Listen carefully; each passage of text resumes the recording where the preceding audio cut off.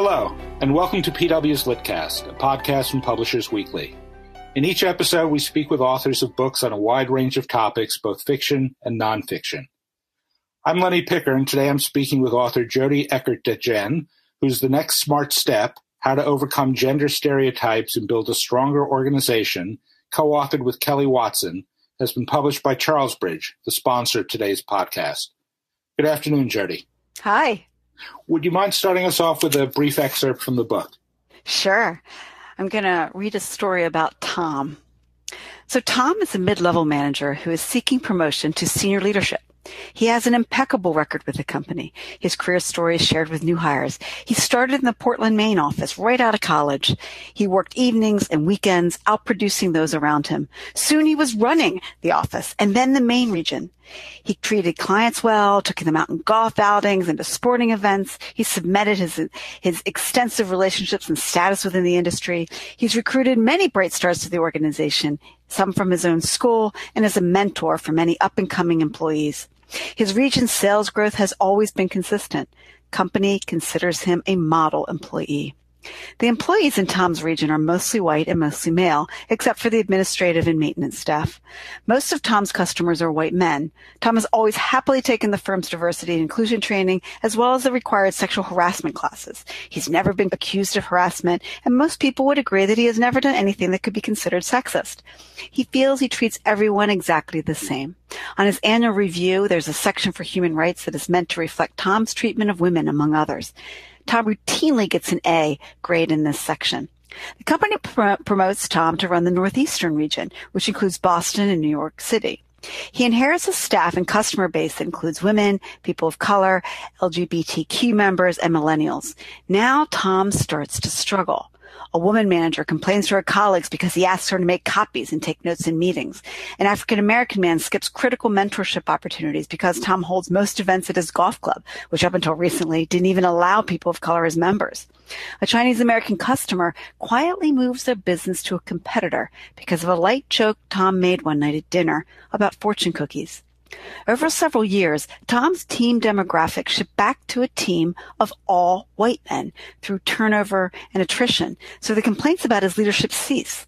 In fact, his team routinely rates him highly because of his ability to connect with them and meet their needs on a social level. His customer demographics are similarly reflective of his team demographics, and many of his customers become personal friends. Nobody complains to HR about Tom or even has a conversation about diversity on Tom's team. He swears he fosters a meritocracy and says he hires and promotes only the best. The guys on his team are all hardworking and dynamic people. When sales drop, most people attribute the loss to a new dynamic competitor rather than to Tom's team. So when an even more senior level role opens up, the company considers Tom as one of the few candidates qualified for the role. So now you stuck with us. No doubt you see the problem. Tom clearly lacks the ability to build, foster, and sustain a diverse team, but his weaknesses are hidden to the organization and their impact on his performance is hard to measure. In addition to his lack of experience with building and managing diversity, Tom has no understanding of bias and culture and doesn't have the motivation to do anything about it. He probably doesn't understand the benefits of having a diverse team. He's never had to. His management style is one-dimensional. Be like me and you'll succeed.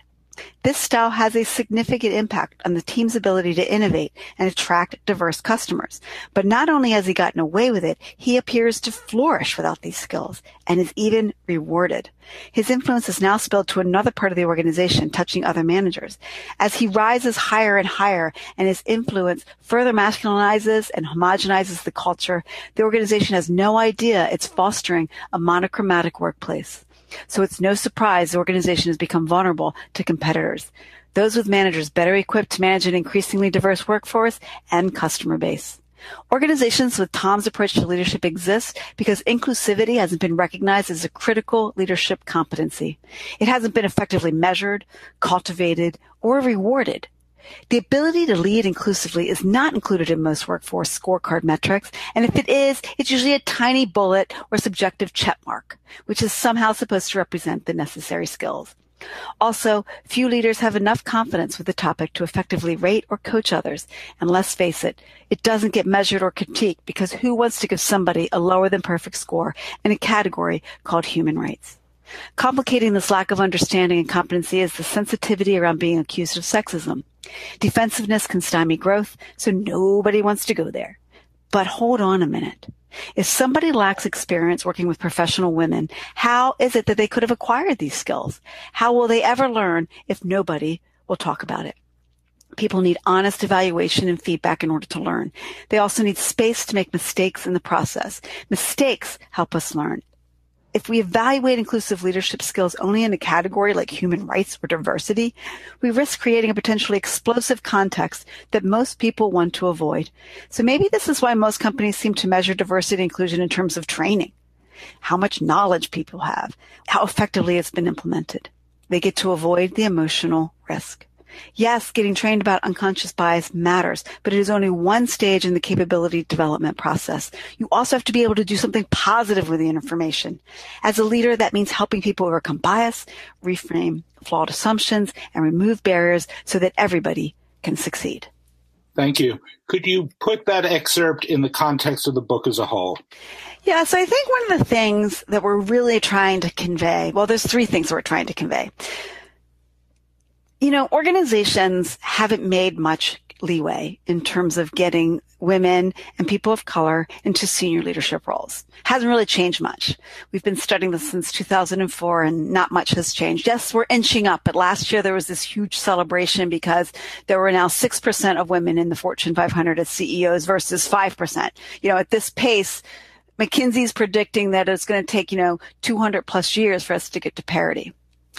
And so the reason that organizations struggle here is because they have to think about how do we change our mindset. They have to figure out how do we give our leaders the skills to lead inclusively, which is exactly what I was just reading about with Tom. And then the third thing that our book really highlights is you've got to create and change the processes that make being unbiased in a process like hiring or promotion easy, the easy default response, rather than the biased approach being the easy and default approach. So all of this is doable. And so our book really tries to make it practical and easy for people to implement. Early in the book, you refer to three key insights that you and your co-author came up with that sort of shaped the approach in the book. Could you just briefly talk about those three insights? So the first key insight is that meritocracy doesn't exist. And so it's really, really funny because I can't tell you the number of organizations or organizational leaders that we've worked with where it's almost the first thing out of their mouth. We hire for merit. So therefore we can't have a problem. But the thing is this. If you look at the bottom of your organization, and most organizations are like this, and it's 50-50 women, say, and then you look at the top of your organization and it's 10% women and 90% men. If that's meritocracy, then basically what you're saying, what organizational leaders are saying, is that the women are not as qualified. They couldn't be, because if it was meritorious, it would be look at the top just like it looks at the bottom. This is true of any type of category, ethnicity, whatever it is that you're measuring. If it was meritorious, then the statistics would be the same across your organization. If it was meritorious, your statistics would mirror what's going on in the industry. If they don't, then there's a problem here because you're not getting the best talent. And so we like to talk about it as so many organizations are leaving the talent on the table. Like, you wouldn't do that for any other business opportunity. If there was an untapped customer market, you'd go straight for it. But you don't. Most organizational leaders don't, because they're not seeing it. Just like in the story with Tom, they're not seeing all these invisible ways that merit's actually weeded out of the system. Our key insight number 2 is that women are not more biologically predisposed to certain roles like parenting and nurturing others. And the reason we say that is because in a lot of our research, and there's other research as well, this idea that women are the nurturers, women are the ones who should be in HR, what types? Writ large. Because we've made this assumption that, the women are the ones who have to take care of the children in this automated teaching that's going on. Why is it that it's defaulted to the mother? The other thing that's happened is that in a lot of the caring industries or event planning or some of these front-facing, because they were predominantly female-dominated, when that industry got hit, the women lost their jobs. And so the problem we've got is that when we say that women are better in certain roles, we get this bifurcation of where women are in the workplace. And then we are not, again, leveraging the full talent base. The third insight is that gender equity and inclusion are a business problem, not an HR problem. Virtually every organization that we work with has asked L&D or HR to solve the problem of inclusion. And the problem is that it ends up being hived off into one department who has full responsibility for solving the problem across the organization. But because, just like in my example with Tom, that it's so operationally embedded, HR can't do it all. This has got to be a cross-functional, across organization, across structure process of change that everybody is involved in.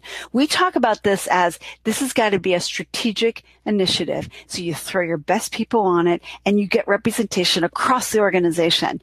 And that's how you're going to make change. So are there any types of businesses or industries that are better than others? And if so, why at gender equity? So there are a few, but it's really interesting. It actually doesn't matter the industry. Men dominate in senior leadership. That's true across industries. However, within that context, healthcare is doing better, especially biotech. They're doing better in terms of getting more women to senior leadership. And I think in part that's because it's a relatively new industry.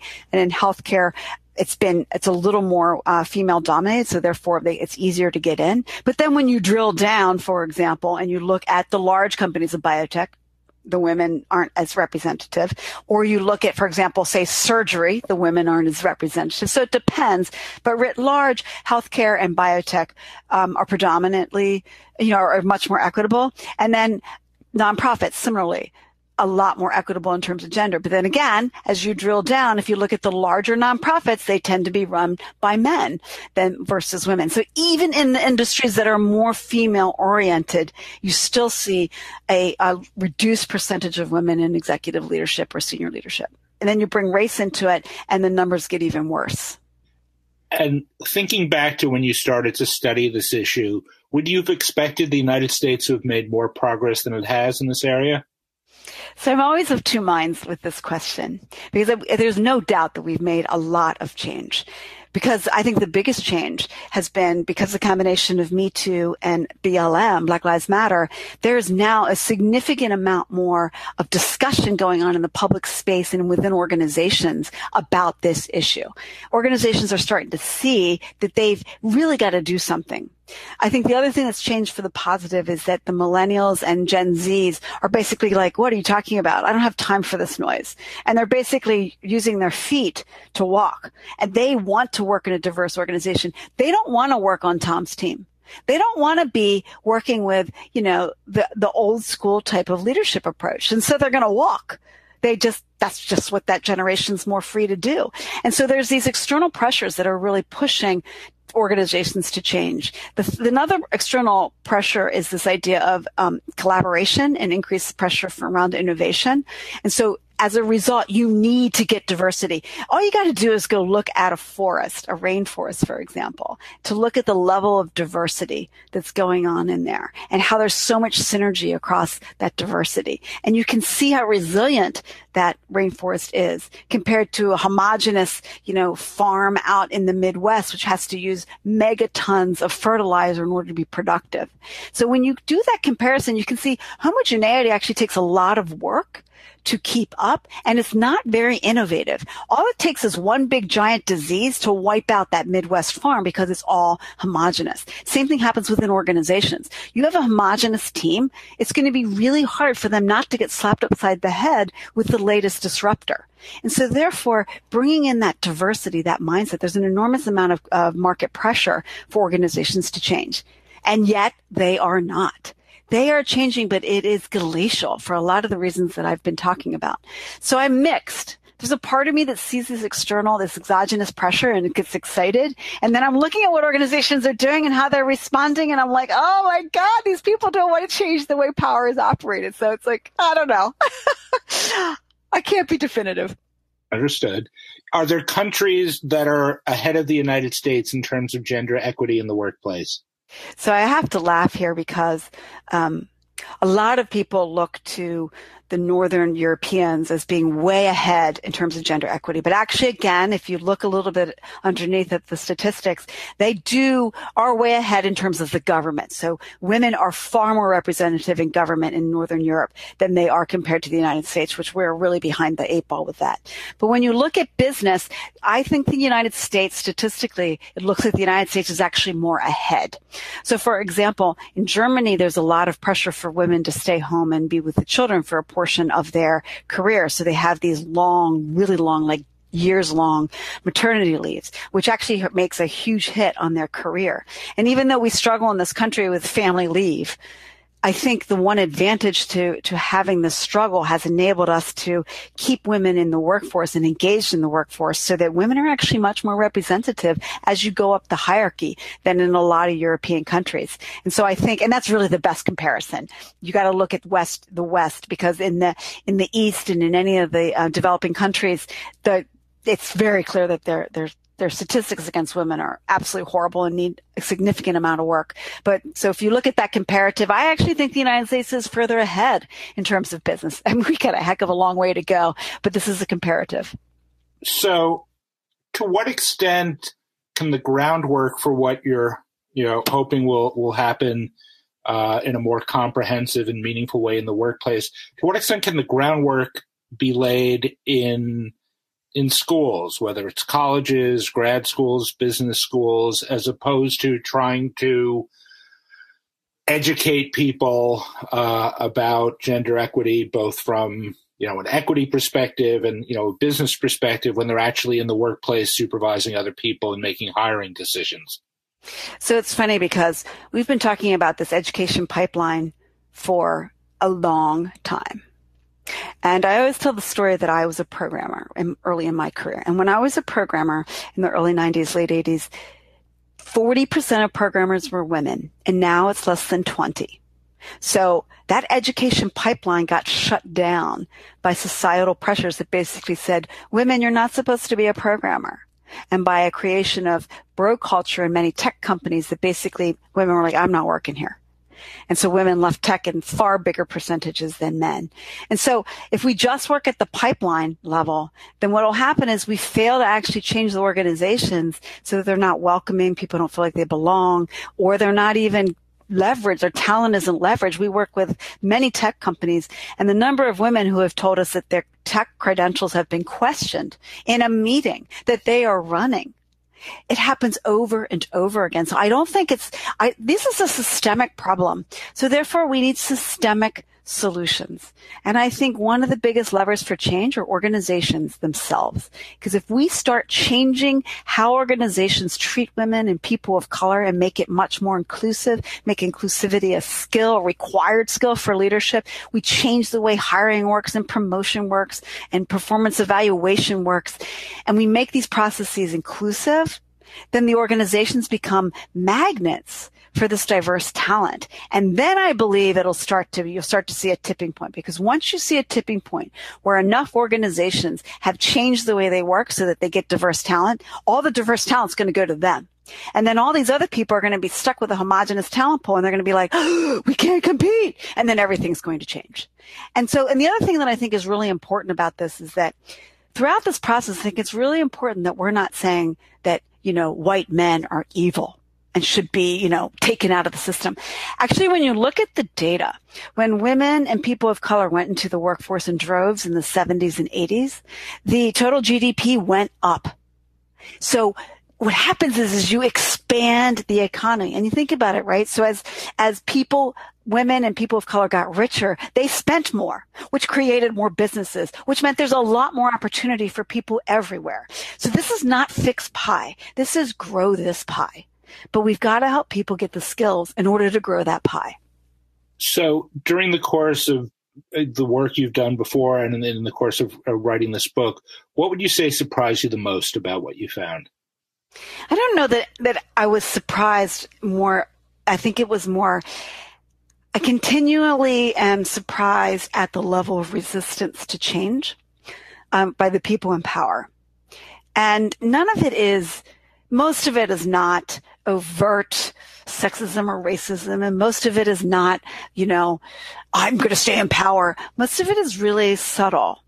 Like, I don't agree, or I've got focused on this strategy, or I don't believe those numbers. They're just little ways that people are defensive because of fear. And so I guess what is surprising, but yet also just human nature, right, is that when we're asking people to change the way they do things, to think in a different way, they're resistant. Even though the thing that I think is the most surprising is that when you sit there and you ask somebody, we have a story in here talking about, a woman named Terry who can't get into, she can't be the astronaut she wants to be just because she's had 1,000 different cuts before she even got the chance to become an astronaut. And if you tell somebody, do you really want the Terrys of the world to not be who they want to be? They're like, absolutely not. Of course I want her to reach her potential. But then when you talk about all the different ways that she gets blocked by reaching her potential, that's when the defensiveness shows up. So this gap between the reality and people's experiences, I just don't know what to do. I get saddened by it.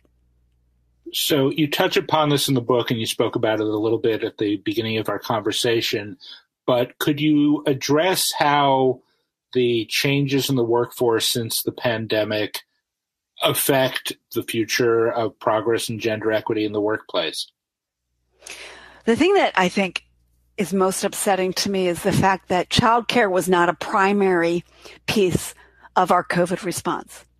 And because women still traditionally, because of socialized biases, hold the predominant responsibility of childcare, and because many of the jobs that lost jobs, so for example, if you think about hotel workers, predominantly women and predominantly women of color. So when that market tanked, their jobs tanked too. And nobody thought about this. So childcare wasn't even barely part of our government's response.